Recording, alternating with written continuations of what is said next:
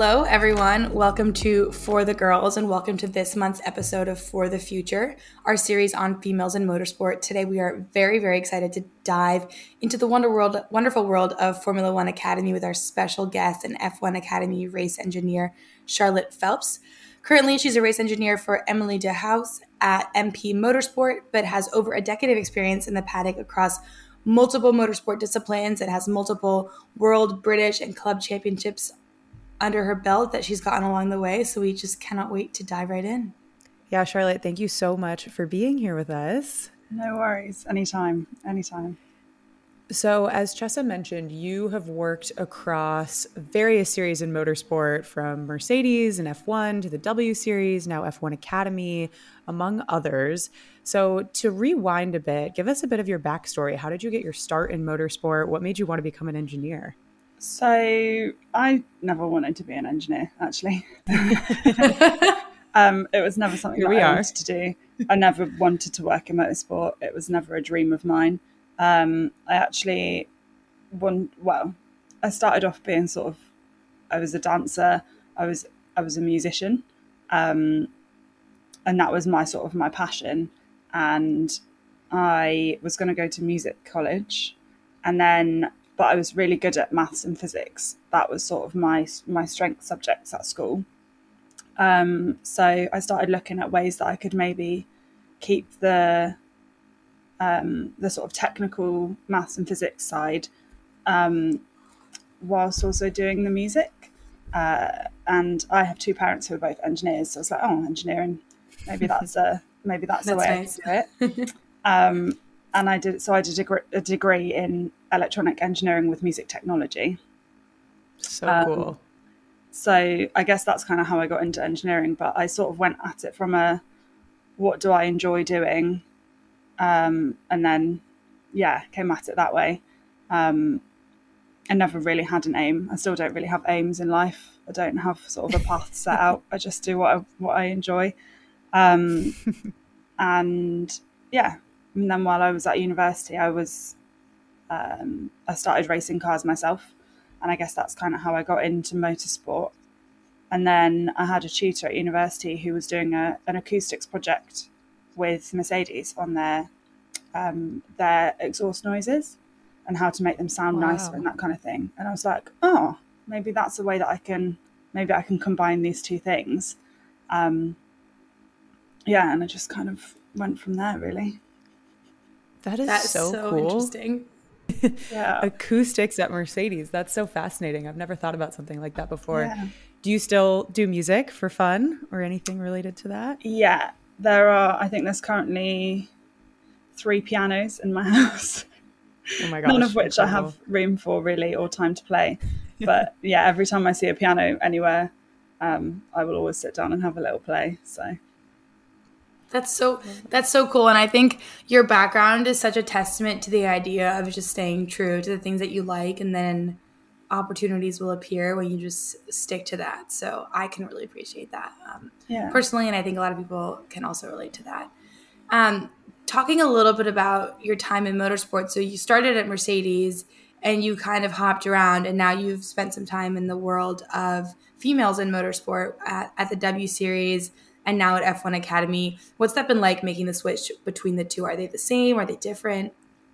I mean, so F1 is like its own world. Like, it's a completely unique environment. I think when you're not working trackside, it's almost not motorsport the same way. So making the leap to trackside was a really big jump for me. But really the difference between working with MP and working with any other team I work with is very small. Like, the fact that it's female drivers doesn't really make any difference to the way that we work. You tend to take a different approach to every driver that you work with anyway. So whether they're male or female really makes no difference. That's great. So talk to us a little bit about your current role as race engineer. What does that entail? I know there might not be like a typical race weekend, but if such a thing existed, what would that look like for you? I guess the main thing for the race engineer is to be prepared. So, we don't just turn up at the track on a Friday and go straight into it. There's a lot of preparation that that happens before we get to the track in terms of analysing any previous data that we have if we've been there before, understanding the sort of the nuances of each circuit and the strengths and weaknesses of the driver from previous events. So you know that if they're not very good in high speed corners and you've got lots of those, then maybe that's something you need to focus on. Or if it's a long straights, high speed corners, then you need different setup to if it's slow speed corners, short straights. So there's a lot of preparation that goes into it before we get to the track. And then when you get to the circuit, it's all about discussing with your mechanics to make sure they're clear on what setup you want, making sure you've got a defined run plan, and then going through that with the driver, going through the data with drivers to make sure that they know what their braking points they're aiming for, what turning points they're aiming for, whether there's anything they need to work on particularly. And yeah, just making sure that everybody's really clear on what their aims are for the weekend or the test event, and making sure that everyone knows what's happening all the time. So tell us a little bit about your relationship with Emily. I'm sure the race engineer driver relationship is unique to say the least. Do you guys have sort of like a game plan that you work on, any traditions that you have, just like a day in the life of what it's like to work with her?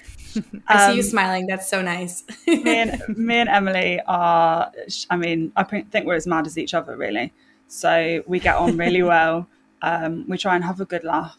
We're both the kind of people that like to have like 2 or 3 key points and then we're done. We're not like hour-long debriefs.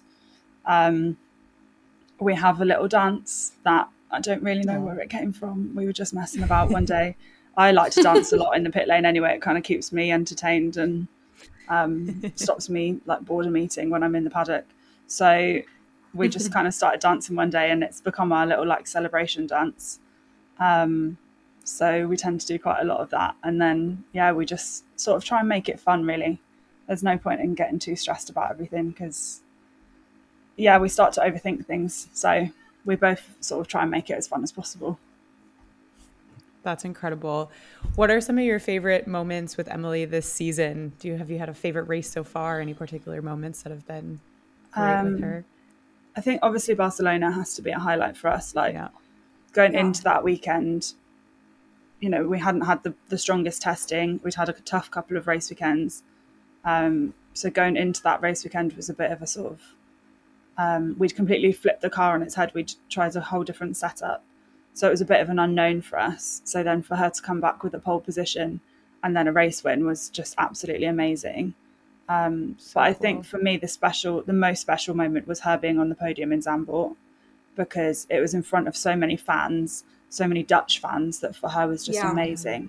And she'd really struggled that weekend. She had a shoulder issue that she hadn't told anyone about. She didn't want to make a thing of it. Wow. But she'd really struggled through that banked turn 3. So we sort of had to kind of work around that a little bit. So for her to come back and get a podium in the last race when she was completely, you know, she was really struggling. She was in quite a lot of pain, and to fight back and get that podium at home was really special. Wow, I'm sure. That's so great. What's a race weekend like for the two of you? Is there a typical routine or day in the life of what it looks like? Not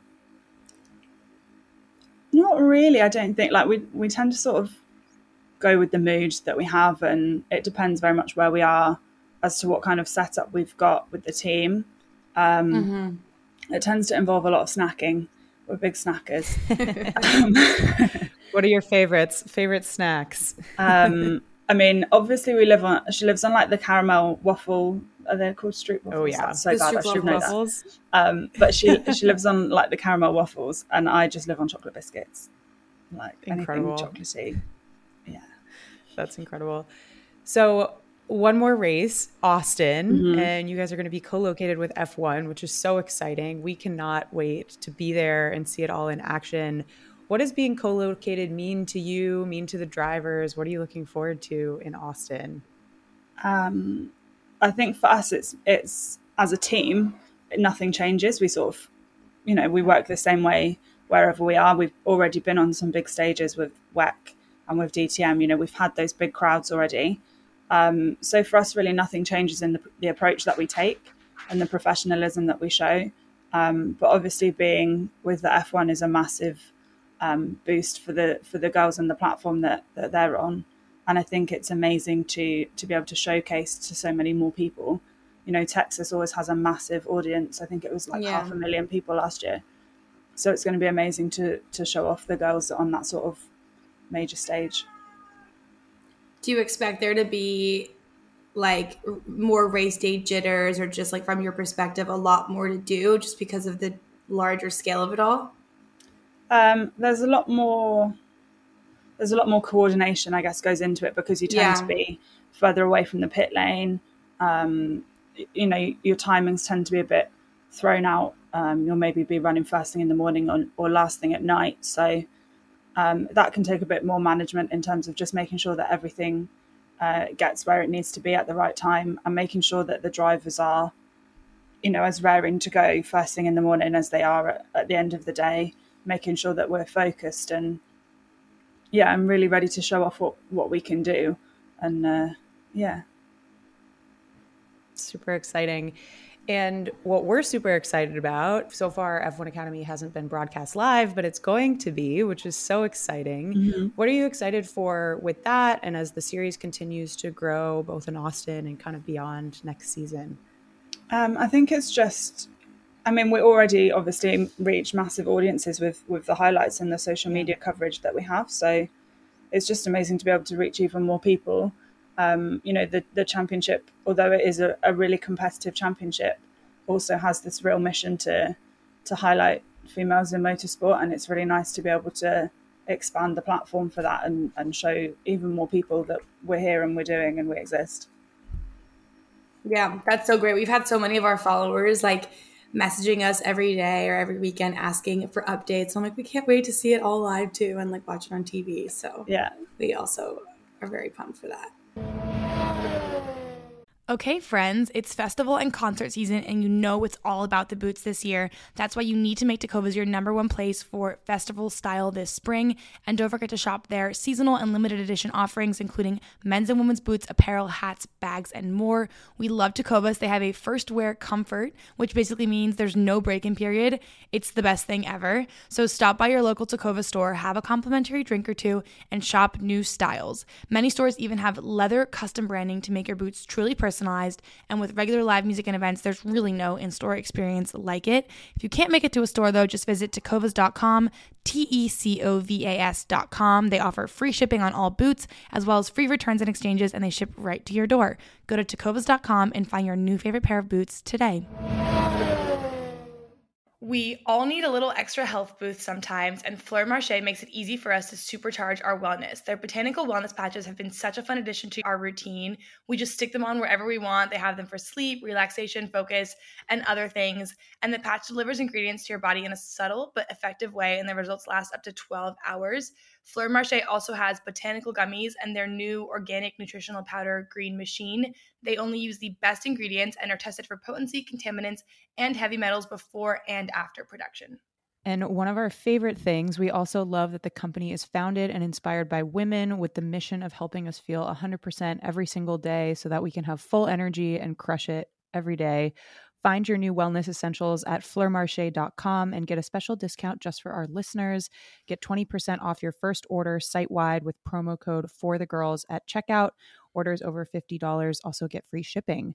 Go to fleurmarche, FLEURMARCHE.com.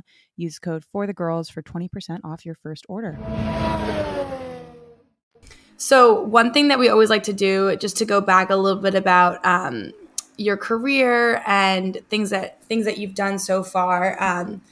First, has there been like any major one moment or milestone that you can think back to in your time in motorsport that you were like, okay, this is it, and that's kind of like what helped really propel you to where you are right now?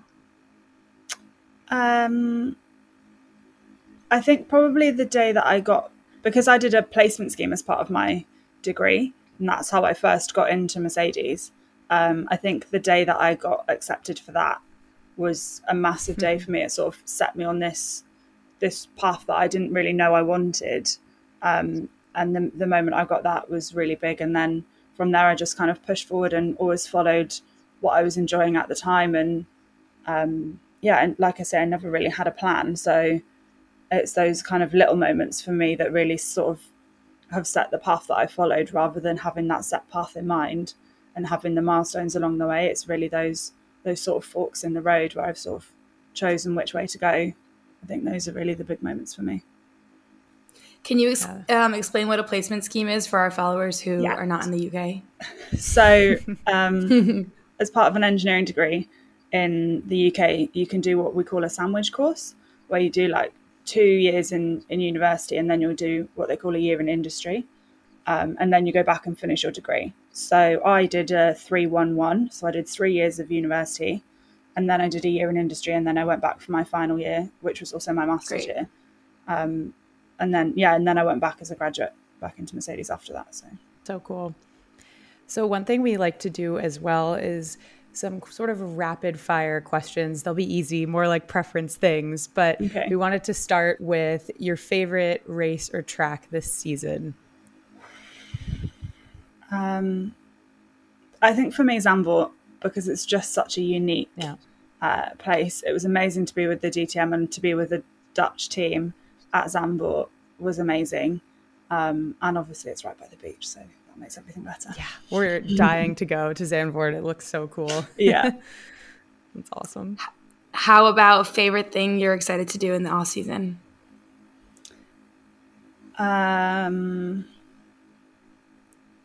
I don't know that I really have an off season, because I work in multiple championships. I kind of just like I'll be still working through the winter, but I don't know really. Maybe be home and travel a little bit less, which I'm sure will be nice. Yeah, I think just actually being able to spend some time like relaxing with family. But you know, we're never at home for long, so. Exactly. How about favorite meal that you've eaten on the road that's not chocolate biscuits?